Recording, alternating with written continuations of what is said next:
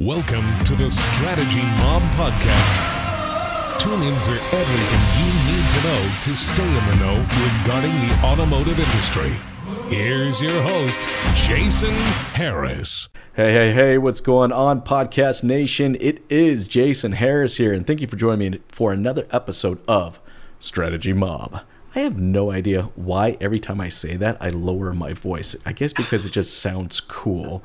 I'm not sure, right? Hey guys, for everyone out there that's listening, watching, thank you so much for taking the time to tune in. Today, I have a very special guest. We're going to have a lot of fun. Hopefully, we don't say anything too controversial. Actually, I'll take that back. More likely, we will. I have the one, the only, the oh-so-famous Mr. Scott Brender with me. Scott, thank you for taking the time to jam with me. Hey, Jason, I appreciate the opportunity for sure. Hey, for everybody out there that's watching and listening, Scott, and don't know your background, kind of how you got started with the industry, I thought it'd be fun to kind of kick off this podcast with a little origin story. So, what is the automotive origin story of Scott Brender? Yeah, well, it's that typical origin story. I think you've heard probably a million times, but family was in the car business, and this was well before my time. So I come from a long multi-generations of car lovers, enthusiasts. Great-grandfather actually owned a Chevrolet dealership back in the day, way before me.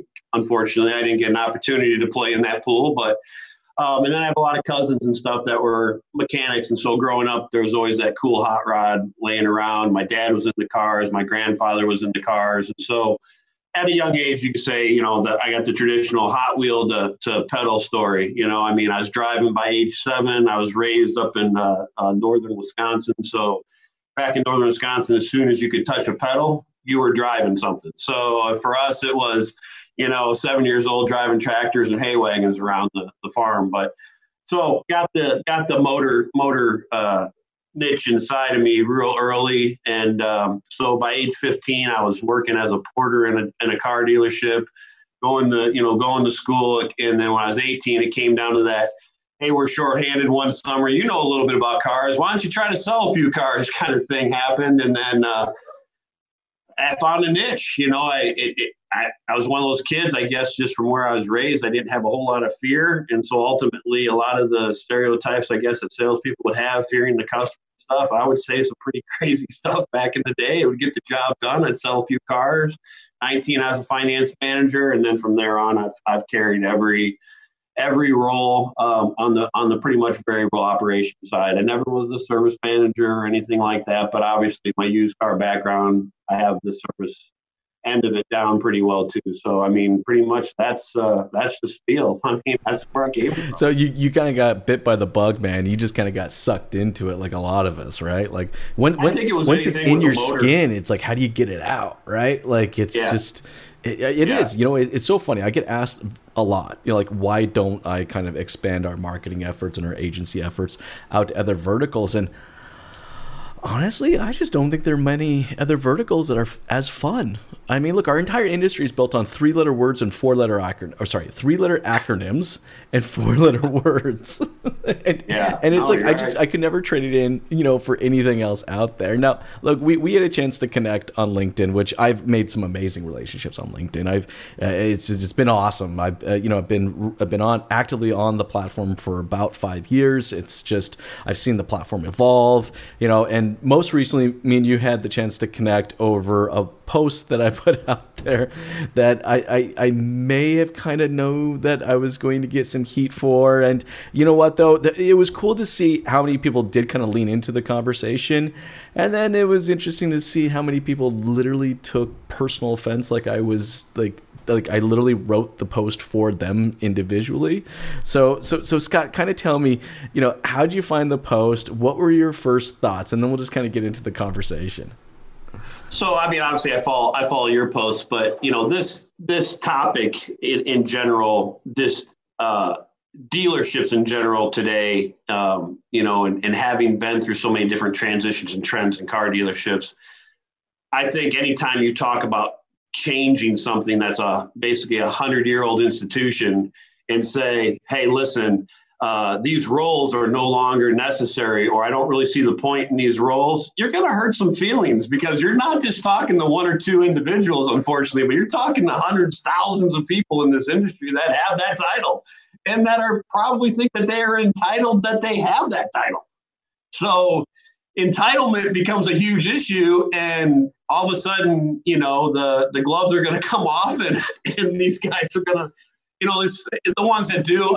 I didn't personally take it from that perspective in any way, shape, or form, because I just think the car industry as well, and really dealership, it's evolving.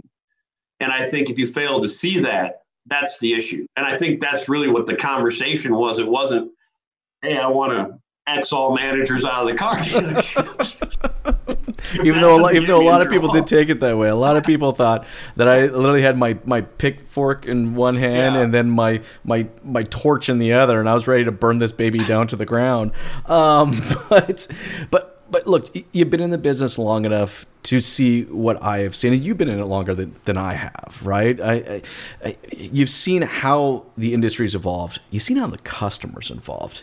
You see the demand that is put on our staff and our salespeople. Like our salespeople, I mean, I think of like they're like communication experts. Like they have to be willing to have a communication in 7 different formats just so they can connect to the customer. It's not enough that they can just pick up a phone and shake a hand. It's like they got to know everything, right? And it's the used car manager. I mean, just look, the margins that have shrunk and shrunk and shrunk over the years. It has put so much demand onto that used car manager where they have to be, that Wall Street stockbroker. They got to be that marketing guru. They have to be on top of their merchandising in ways that we've never had it. Look, I remember when I was at the dealership, my first used car job was taking pictures for the Auto Trader catalog, and then I had to write the description. Okay, so I had to write like a whole bunch of 3-letter acronyms, and everybody was supposed to know what those 3-letter acronyms meant. ABS, alloy, like you just small little words to fit as much spots as you can. And you only had to take one picture. That was it. One picture, a little bit of description. That's all you had to do.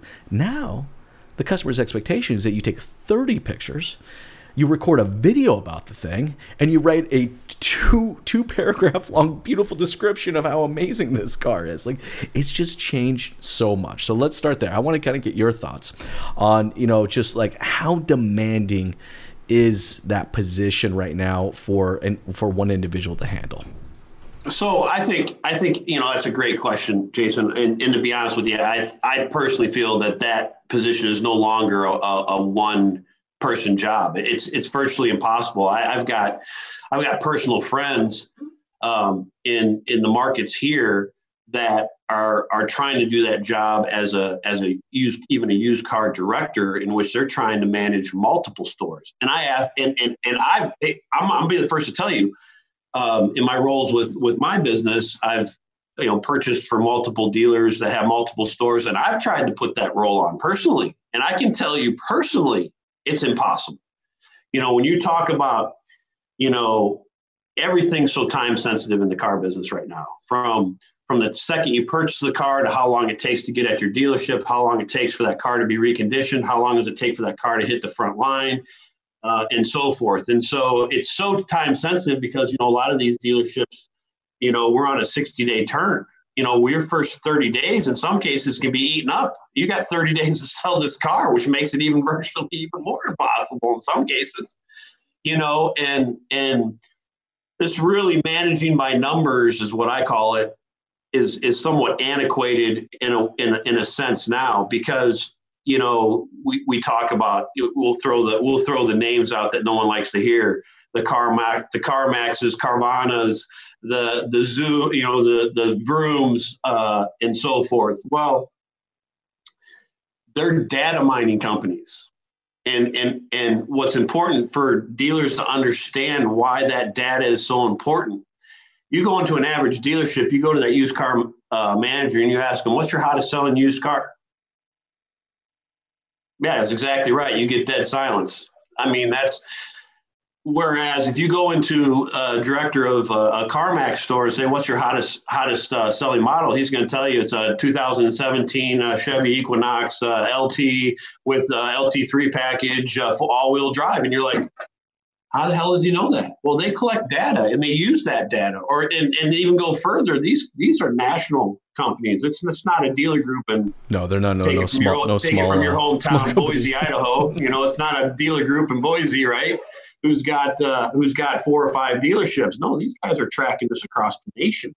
So these used car managers. Well, how do these big groups pay so much for their inventory or whatever the case may be? That's another big question. They're paying too much for cars. No, they're not. They've got it drained exactly to where that car needs to go to sell for the price in which they paid for it. Oh yeah, look, they're tracking market trends, not just locally or regionally, but nationally. I mean, they know that this 3,500 pickup may cost this much in this small town in Pennsylvania on the East Coast, but if I can move that piece of inventory to Albuquerque, New Mexico, and I can do it within less than 2 weeks based on the market trends that have shown historically, I'm going to increase. That is the level of data that these guys are dealing with. I mean, they know it down to the T. So then I asked the dealer, like an individual dealer or rooftop or even a small group, like how do you combat that? I almost kind of think, oh man, I'm gonna get screwed for this one too. Scott, when I say that in advance, it's like it's coming. Like, does the used car department really need to exist? Or does it not just need to get folded into our just literally, why do we have this separation between new car and used cars? Like, think of it from an operations perspective. It's like, the used car managers focus on selling used cars. New car managers focus on new cars. So there's this separation there. They don't want to necessarily connect or communicate with each other, right? Like, is it just not vehicle operations? What do you think? So again, I love that question because I'm right with you. Here, major corporations, you see these positions advertised all the time.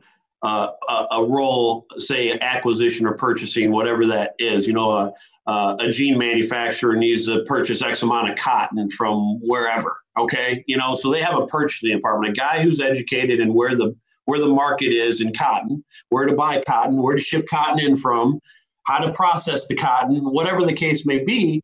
And that's why you have, you make the world's best jeans or whatever the case it may be. We try to combine roles that just don't make any sense anymore in the car business. And here I'll even go back, and I say this all the time and people can fight me with it all day long. The role of the salesperson has changed. The role of the salesperson used to be back when I started in the business back in the mid 80s. Okay. The role of the salesperson was to provide information because the customers didn't have the internet. Didn't exist when I got in the car business. You had to talk to somebody.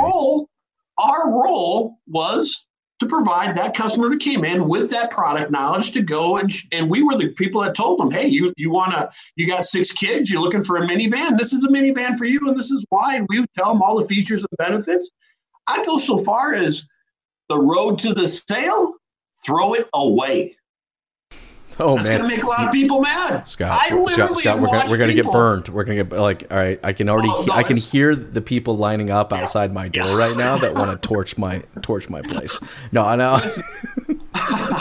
I'm telling you, I watched a video of a dealer. I'm not even going to say his name as much as I want to, but I watched a video on LinkedIn where a guy was having a group of trainees recite the role to the sale, and I literally threw up in the back of my mouth.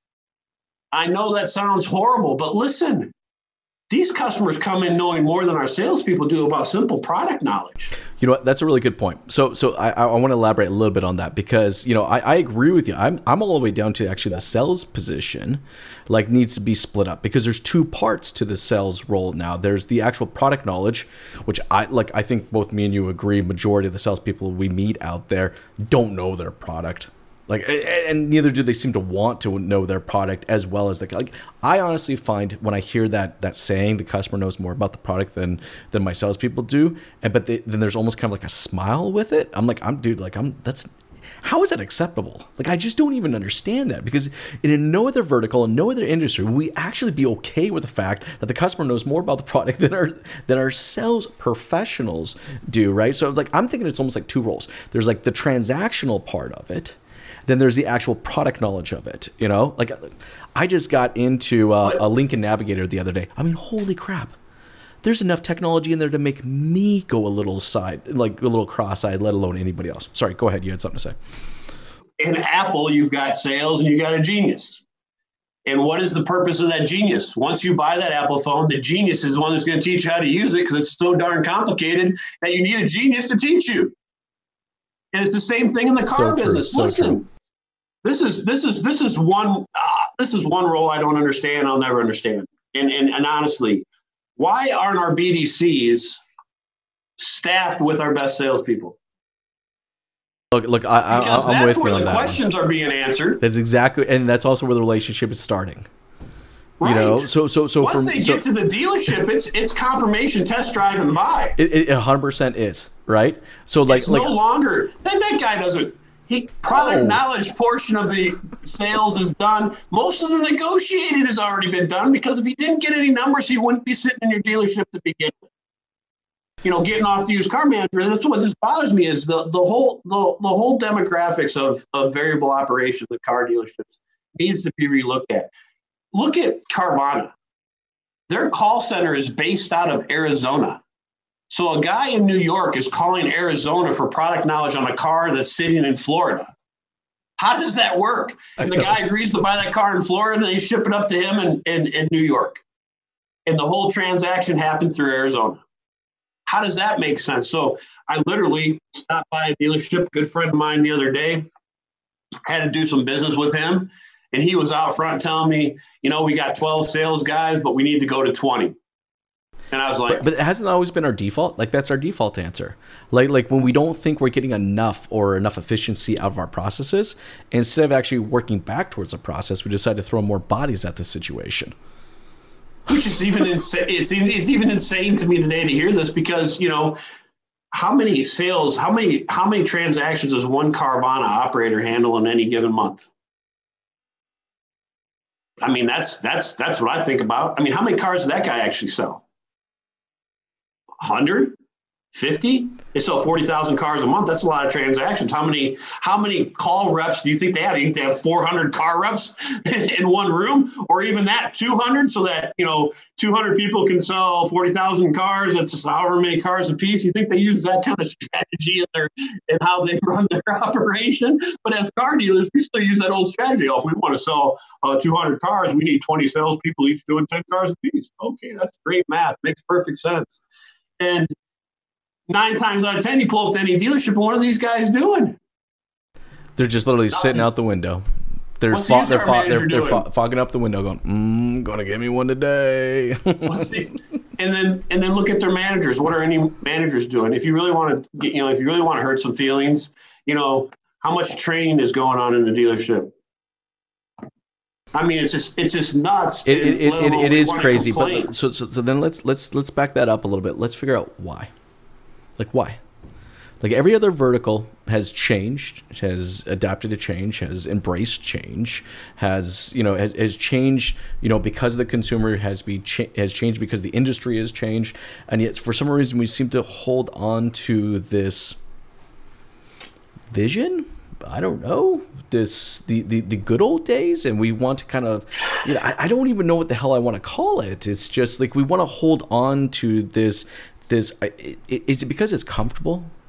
Is that what it is? Is because we're comfortable and we don't want to change? Like, I'm trying to figure it out, man. What do you think?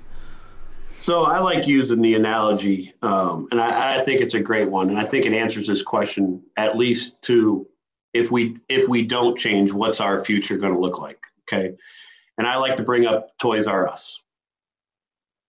You know, Toys R Us management believed that people wanted to come, touch, feel, and play with toys. And you'll see this comment within your thread of people saying, people still like to buy from people. I love it. That's why Amazon's around, right? Because people like to buy from people. All right.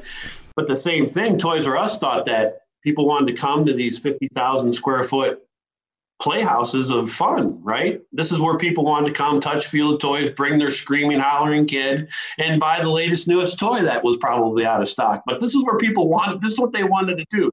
They literally thought parents wanted to take their kids to Toys R Us, which if you were to ask any parent at that time, I can promise you, we did not want to take our kids. It's the worst thing in the world. Like we would rather, hey, I saw this on TV and cartoons this morning, Daddy. Can we buy it? Amazon, where were you back then in the 80s? I needed you. Oh, Scott, like I have 3 kids under the age of 9. Okay. Like I take them to a store. All right. It's like a black ops mission. Okay. It's like, all right, here's where we're going. All right, we're mapping this thing out. Here's our strategical points. Here's our exit route. Okay, once I run the green smoke, you know we're out. Like, and it's just like I literally have to prep them for this because otherwise, if I don't go in prepped, man, it's going to be like a Star Wars session. We'll never get out of the store. Things are going to be flying all over the place and stuff like that. Like I the fact of the matter is, I'll never go into another grocery store. I now in the last 6 months, I've gotten to the point now where I don't ever have to go to another grocery store, and I don't understand why I never did in the first place. So like the consumer is changing, and I just feel like, you know, look, I'm not saying that I have the right answer, you know, and I'm pretty sure you're not saying it either. But I think the bottom line is we got to have the freaking conversation. Oh, but you got to look at what's happening in America, in retail in general, and brick and mortar in general. And here, you know, on that Toys R Us thing, the biggest thing is, you know, Toys R Us outsourced their online sales to Amazon. That's what happened. And Amazon collected the data, got really smart about the toy business, and now look who has the toy business and where's Toys R Us. Go a little bit further to brick and mortar. Our United States Mall, where is it? When's the last time you walked into the mall to buy that, whatever it is that you wanted to buy? I can tell you, I have not purchased a clothing of any type in any retail store probably within the last 7 or 8 years. I have not been into it. Why? Because Amazon, I can buy it. If I don't like it, I can send it back for free. Why would I want to go to a retail? If it doesn't fit, oh, well, I just, you know, stop by UPS on my way home and boom, I'm done. 100%. And you know what, though? I think you nailed it right there. It's like, why would someone want to come into a brick and mortar? You know what I mean? Like, look, there are some brick and mortars that I do enjoy going to. Oh, absolutely. Right? Like I enjoy, like, I have a couple clothing stores that I thoroughly, when I need another vest or another shirt or something like that, I thoroughly enjoy going to this brick and mortar place because of that experience I get. So I feel like, you know, it's one part of the conversation needs to be, okay, you know, dealership management team, let's get all together, let's have the conversation. What does it look like for us to go online? And then the second part is we actually literally have to ask ourselves questions like, why? Why would someone want to come see us? You know, what do we do differently that makes them want to come to us? What are your thoughts on that, Scott? Well, you know, it's prime example. You know, go back to Apple iPhone. You know, that thing comes out. You know, it's announced 3 months in advance pre-sale. Okay, so pre-sale could be, you know, 100,000 units or whatever the case may be. Once you get that sent to your home, you're immediately sending up a appointment with your genius. It's not like you don't like going to the Apple store. Matter of fact, you love going to the Apple store when you actually see a service being provided, which is teaching me how to use this new phone. So there we go. Service. Yep. It becomes a service. Well, back when I started in the car business, I mean, we always said it's the greatest stage, period, because when, as a salesperson, we were taught to put on a show. The steps that we were taught, the road to the sale was that show. That was our script. And we used the transitions from, you know, part 1 of the show to part 2 of the show to part 3 to the store. They were called, you know, meet, greet, you know, is qualify, it was test drive, it was, you know, the whole 9 yards. That was our show. And we were taught to put on that performance. Well, now our performance has been cut to the Reader's Digest version. Oh, 100%. We're just straight up just about the transaction. Yeah. Let's go from the meet and greet all the way to just they get into you driving the car away. Like, right. They get to the dealership. It's confirmation time. Where's the car? It's exactly what you said it was. I already have my price. How can I get into the finance office? And so to go back to a question you asked and we didn't answer, I think is, why is this so hard to change? Well, I think it can be divided into two pieces. One is the new car dealership, new car franchises versus used car independent dealerships. Because you see the used car independents, CarMax obviously has been the number one used car independent dealer since the beginning of time. I mean, what are they on 10, 12, 15 years of being number one? And now you've got another player in the game called Carvana who's taken and they're selling, 40,000 on their way to, as we all know, 2 million is their yearly number that they have projected, which is huge. What does 2 million sales taken away from that franchise dealer does? Ask yourself this question, and I am going to get murdered right now. Okay, do it. Take away the franchise laws. Oh, what happens to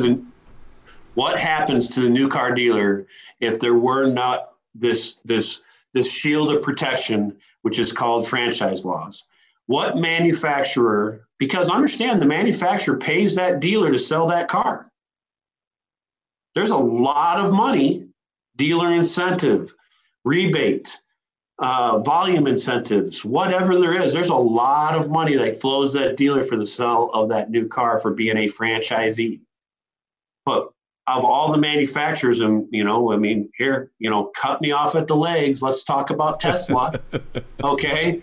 Let's cut it off at the legs. How can they put out the Model 3? And I think the number was some ridiculous number, like 60%, 65% of the sales of the Model 3 all happened online. A brand new manufacturer, all happened online.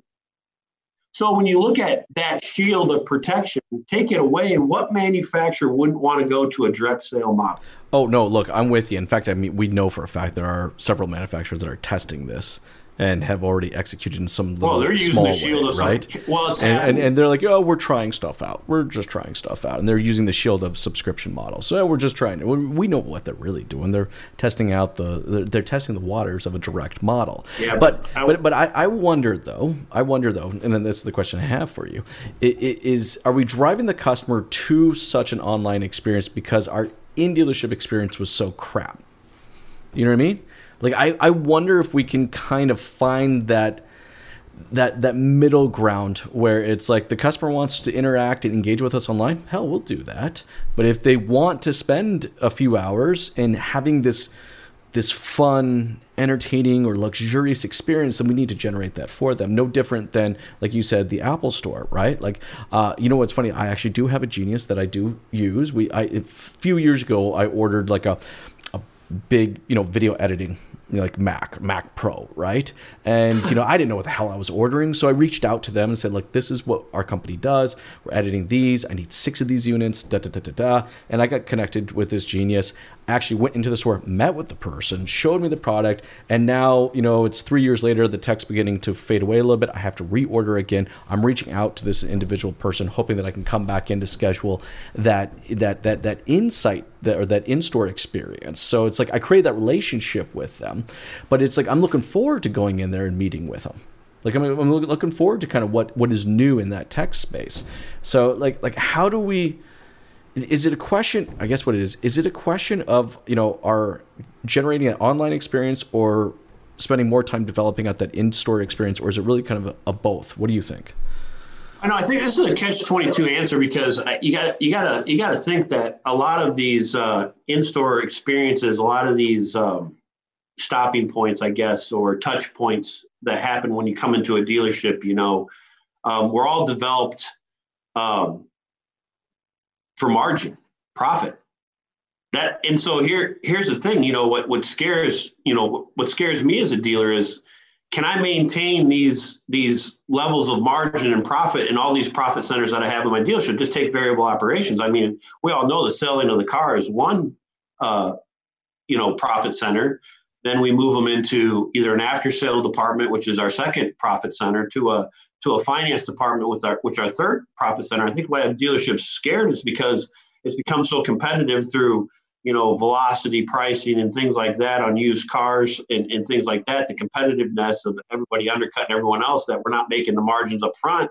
They fear that if I go to an online format, if I make it easier for my customers to make their own decisions, they won't make a decision to decide on one of these 3 profit centers. Whereas the actual fact of that is because of COVID and because of, social distancing and things like that, dealerships that did have or had started too, because you got to understand, COVID happened. I mean, we just came out of NADA. Obviously, everyone, the hot topic would have been, digital retailing, right? I mean, that was pretty much the hot topic of NADA. So you take digital retailing and everyone was just kind of like, I don't know if I need this. I don't know if I want to do it. I don't see the value in it. You had a lot of questions being asked. And then all of a sudden COVID happens. And everyone got thrust into, oh my God, I got to do something today. I'm shut down. I can't do nothing. And we're trying to answer all these questions.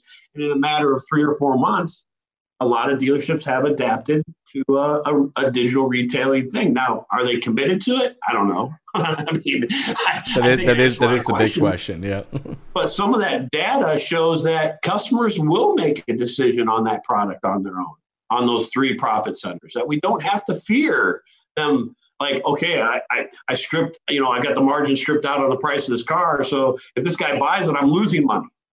And it's the same reason why we want to spin this all the way back around, why used car department has to change. Because I think when you're acquisition, everyone knows, when you acquire a vehicle, that's when you make your profit. 100%. And so one person trying to acquire however many cars your dealership needs per month to support your sales objective, whatever that may be, how can one person have his pulse on every single acquisition outlet that there is out there? The easy way is the auction, but the auction comes with some pains. You've got auction fees and shipping and arbitration and issues and poor condition reports. How we can go on that for another whole podcast. That literally could be an entire podcast. We've touched on so many different areas today. This is probably a hodgepodge or whatever, but hey, I think that's why this whole role of used car manager needs to turn into more of an individual purchasing, especially dealer groups. It needs to be the entire dealership effort, right? It really does. Look, the service manager needs to own the reconditioning of the cars, right? I mean, the service manager needs to have ownership of those cars.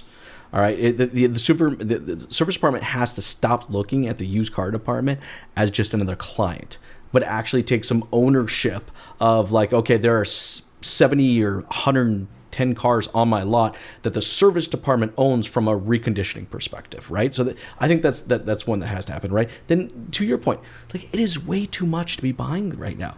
It's not only just identifying market trends and finding the right outlets where you can actually buy them, but then I even have some dealerships that are going as far as calculating out a rent factor on each parking spot that the dealership has, and true acquisition of advertising on against every single vehicle. There's a lot of expense that goes into that. So it's like one person's responsibility just to manage the multi-million-dollar portfolio that is the inventory. Then you got the merchandising of it. We were talking about that earlier, right? The merchandising is the consumer demands more today than they've ever had before. You got 2 or 3 pictures of the car online, it doesn't exist. It was funny. Or no picture at all. Okay, I was just about to say that. So, look, I had a handful of people that really took that post that I did out there very personally. So I decided I want to understand this person a little bit better, right? So I decided there was definitely one that I decided to look into their role. And it is what it is. Over 20% of their inventory online didn't even have images. And had copy and paste comments for every single car. So we talked about that entitlement, right? Most managers like myself, we worked our way from the bottom. And so our vision of entitlement, 25 years ago, ask yourself what your managers looked like 25 years ago. What level of entitlement that they had? What level of compensation did they make? Some of these managers back in the day, a GM, it wasn't on shy of a $500,000 job. Obviously we figured that out really quick. That was, grossly overpaid, even though there's probably some old school guys out there that would disagree with me, but it was grossly overpaid to pay a guy $500,000 to do this job, right? It didn't need to happen. And I think what happens is when you get that tower of power, which I call that management tower in any dealership, whether I love that name, by the way. Actual tower. That's awesome. Tower of power. It's this entitlement. So when you ask a used car manager to go take a picture, oh no, it's not my job. You ask that used car manager to write a description. Oh, that's not my job. That's the picture guy's job. You ask that used car manager to manage your reconditioning process, that he might say is his job, when realistically it should just be, if you had the benchmark set for a service manager, why does my used car manager have to micromanage my service manager, or why do they have to micromanage the inventory together? Exactly. Like so why are they even wondering about it? So while they're micromanaging inventory, I'm missing 6 or 7 leads of a customer that if I could have grabbed onto that person early, I might have had a shot at them. But instead, I don't have any pictures. I don't have a description. It's nobody's job. These guys are all being grossly overpaid, and let alone they're entitled. So Scott, is that what you think it is? I mean, when you we're kind of talking our way through it right now, but is it kind of boiling down to the fact that we're not having these conversations, we're not making these changes to the way that we're operationally structured because of entitlement? Is that what you're saying? It feels that way to me, because you look at any other industry and corporations out there. I mean, we're talking Fortune 500 companies, whatever. And if you see their hierarchy, I mean, it's typically, a president, a vice president, a senior director. Those are all the guys in the upper echelon. But when you get down into the actual work production lines, whether it's sales, whether it's manufacturing, I mean, you typically see a title no greater than supervisor. That's a really good point, by the way. Very good point. I mean, and what are they supervising? Well, they're supervising production. And so the production of the sales department is to sell more cars. We're supervising everything other than what we should be supervising. That's why I don't understand that separation between sales and BDC, why there's 2 departments. Because ultimately, I'm totally with you. I've never as a sales, yeah. I mean, when I was trained as a salesperson way back in the day, in the 80s, I remember I had a sales manager. He probably is no longer alive. His name was Joseph Keel, but he had the Joseph Keel Power Hour. We had 2 hours in a phone number every day with the A section of the phone book to call every A and introduce yourself as the local dealer. I mean, let's go back in time. Yeah. But our day was structured. Today, it's this sit and wait. And these salespeople, what do they do in that sit and wait? Because they don't get to do anything except for follow up on previous business. If they do that, that's a whole nother topic. We don't need to get into that. Yeah, I was going to say we could do a whole podcast on that one. We've had probably 6 or 7 podcasts today. But, at the end of the day, they wait for that BDC to develop that customer that's going to come into that door, and however they split those things up. But it's like, why put the customer through this multiple change process? It's just like, we do everything to make buying a car complex. Is it really that hard? Because all these other places have shown us, Carvana, I don't care what you say about them. They're selling 40,000. Oh, they're not profitable. Give them some time. Hey, look, which dealership is when, in the first 5 or 10 years that they're running stuff, Especially a publicly traded company. Look, most dealers, I'm sorry. I mean, hey, high school, exactly. some college education. High school, some college education. So I'm no Einstein here, right? I just was good at, as a people person. It's got me to the top. Anyway, bottom line is that, a publicly traded company, they're known in the first 5 years that they're not going to cut a profit. We're not there yet with Carvana. We really aren't. And ultimately, they're still growing, but they're growing to what point? They'll get to a point of expansion in which they no longer have to spend $5 million for a vending machine. Once all the vending machines are there, then what? They've got your market. While you're sitting there, it's the same thing that happened with CarMax. I can remember it to this day, how every single dealer on the planet feared CarMax. It's never going to work. It's not possible. This, that, or the other thing. Look at them today. They're hugely profitable. Hugely profitable. You know what? I was hoping, all right, look, during COVID, okay, and during the times where a lot of us were shut down and stuff like that, I saw changes in our industry that happened so fast that it got me excited. I legitly got excited, for our industry, because we changed in the matter of 2 to 4 months faster than we probably had the entire previous 40 years combined, right? And I was so hoping that we were kind of heading towards that direction, which hence the reason why I kind of put out this post, because I was hoping that snowball of change wouldn't just stop at, you know, our online experience or our in-dealership experience, but really then kind of went into how our operations or the structure of our operations is also affecting the overall experience and the profitability. And, you know, the last couple of months, we kind of ran into this like false sense of, I don't know, success, where everyone feels like everyone had the last couple of months some really great months, right? And it's like all of a sudden these questions and these conversations around like, how do we make things better, all of a sudden just stopped. And I'm so annoyed by it.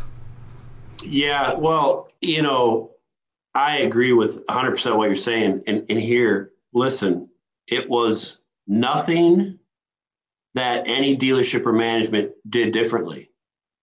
You know, you say, you know, yes, they were looking for ways to do a transaction, and they were forced to do it by their, you know, government bodies or whatever the case, to handle these transactions this way. I mean, there was so much other influence in that. I think people, it's like, you know, a turtle's a turtle, right? It's going to go one speed.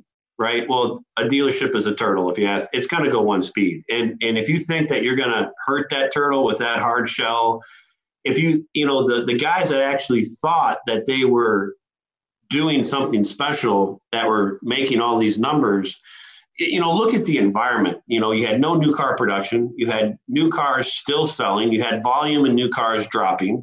You had dealerships. Obviously, then consumers are still consumers, you know, and they've got all this time on their hands. You know, they're sitting at home, and, you know, ultimately they still want to purchase something because that's just our nature. And cars is obviously, I got some time now. I've been thinking about it. So they went to whatever was available, and used cars is what was available. There was nothing being made on the new car side. So we're here making all these record used car numbers and sales, and we're pounding our chest. Look what we're doing, rah, rah, rah. Yep. We didn't do anything different than we always had been doing, other than maybe changing how we were, you know, initially engaging with our customers. You know where I saw just a glimpse of hope, that I really, like, I saw it happen, and I was like, oh, maybe this is what's going to really kind of flip things, like flip it on its head, was when dealerships started realizing that they were making the same amount of money or more net profit with a third less of their staff. And then that is when I thought for sure, if we're ever going to have the conversation around how we're going to evolve the operations of a dealership, this is the time where we're going to have that conversation, when you realize you were able to do a lot with less. And I hate to say it, Scott, but it came, and now it's gone, and I just feel like I don't know, like I lost the opportunity. We have this long-lasting standing agreement in the car business of anything that scares us just waits 3, 4, 5, 6 months, and it'll all be gone. I mean, it's been that way. It's been that way in my career. I mean, I can remember, you know, .com. You know, I can remember when NADA was nothing other than .com companies, how dealers have to have websites. Like when I got into the car business, to find a computer anywhere in a car dealership was like a treasure hunt. I mean, literally, if you could find one, there typically was one in the parts room that was set up to some big, huge satellite on the roof. But I can remember even early, this kind of shows you just my nature, even early as a salesperson, and my dad had worked for IBM, so I was computer literate, and I would ask my sales manager, why don't we have computers at our desk? We have all this. Even when .com came up, you may have had one or two. You may have had one or two computers that you shared amongst somebody as we would, you know, get on and do our thing or whatever the case. And then, of course, manufacturers started adapting more uses to it and so forth. But for the most part, it was still business as usual. Nobody wanted to adapt to this new technology. And I think that's what's sad about our business, because out of any of this type of retail business, in my personal opinion, we are, as a technological industry, we are so far advanced in what we're able to do. 100% agree. You know, you can take motors, you can take power sports, ATVs or boats or recreational RVs even. You go work in any of those industries, which I have, so I have a little bit of knowledge about this. You try to go scan a VIN number of an RV and try to get any kind of evaluation or information on an RV, and I can tell you right now, it ain't ever going to happen. It's impossible. Floor plans, whatever. We are so advanced in the car business, but we don't even use a tenth of what's available to us to streamline and better make our business. Yep. And these dealerships that are complaining about margin, your personnel, your staff, how many people you have to do a job that honestly, we are far advanced. It doesn't take 4 guys to change a light bulb in a dealership anymore. I promise you it doesn't. And so and that really does kind of sum it up, right? Like, it doesn't really take 4 guys to screw in a light bulb. Right. But you know what? Look, I think anybody out there that's watching or listening right now have to understand that what we're saying and the passion behind how we're saying it, it comes from a place of just love. Like, this is a little bit of tough love. We have a little tough love for our industry, but you know, you've been blessed by this industry. I've been blessed by this industry. You know, I'm not out there to torch it to the ground. And Scott, I highly doubt you're out there to do the same. Like, we're saying this out of love, and we really want to see our industry continue to evolve and better itself. And Scott, I think just, you know, because I know it's getting towards the tail end of our time, you know, my last kind of comment is that we're going to have to process our way to profitability. There isn't a magic wand. There's no diet pill that's out there that exists, you know, that we're just going to have to hardcore look at our operations and really ask ourselves the tough questions and process our way to profitability so that those margins are higher. Scott, for you, kind of final thoughts before we finish off here? Yeah, you know, I would just add to that, you know, I 100% am with you. I am not beating up Mr. Car Dealer. That is not me at all. I'm not beating up my industry because this industry has paid for my kids to go through college. I mean, it's put a good life out there for myself and my family. I would tell you, if you asked me, you know, personally one-on-one, I would tell you that the car business is the greatest industry in the world, hands down. There's more opportunity available for somebody with a mere high school education like myself. Yeah. and so I look at those things and I'm blessed.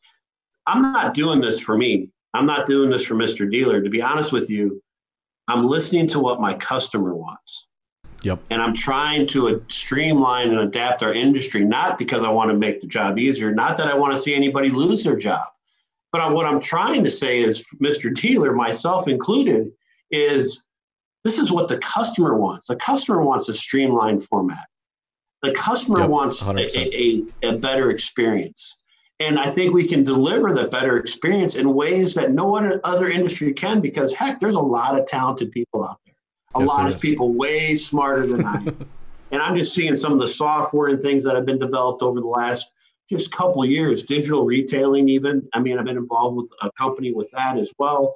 And I'm just going to tell you, there's some awesome possibilities out there if you're willing just to open your eyes a little bit, crawl out of that shell that you've been in for so long, and see actually how we can streamline this business, because profitability will always be an issue for the dealer. But the best way to profitability is also looking at your process. And there's a lot of just heavy salaries and positions and that don't really need to be there because they're no longer productive. And that's just how I feel about it. 100%. No, look. We want our business, we want our industry, we want our dealers to grow and it grow within the business and continue to profit from it. Hey, Scott, for everybody out there that's watching and listening right now and would love to connect with you, what is the best way to do so? So easiest for me, obviously, would be if you want to just touch base with me on email. I've got a couple of them, a couple websites, obviously, too. But Scott@shopcars.com, and that's cars with a K, K-A-R-S, shopcars.com, or webuycars.com. It's Scott.Brender, B-R-E-N-D-E-R, at webuycars.com. Great way to get into me. Or, obviously, you can just Scott Brender on LinkedIn. You'll find me. I make enough comments on there. It's not hard. Most people, I have a very memorable face. So when you hit me, you'll remember me. It's not one of those things. And honestly, guys, I'm always open. I love open conversation about these issues. And if I can provide any kind of, input to whatever your dealership may be struggling with or just directions you want to go, I'd be happy to do it. That's awesome, Scott. Hey, thank you so much for taking the time to jam with me today. This has been a ton of fun. You have yourself an amazing day. Thanks, Jason. Thanks for tuning in to the Strategy Mob Podcast with your host, Jason Harris. Don't want to miss new content? Be sure to sign up to be a mobster at strategymob.com to stay in the know. Remember to like, comment, and subscribe.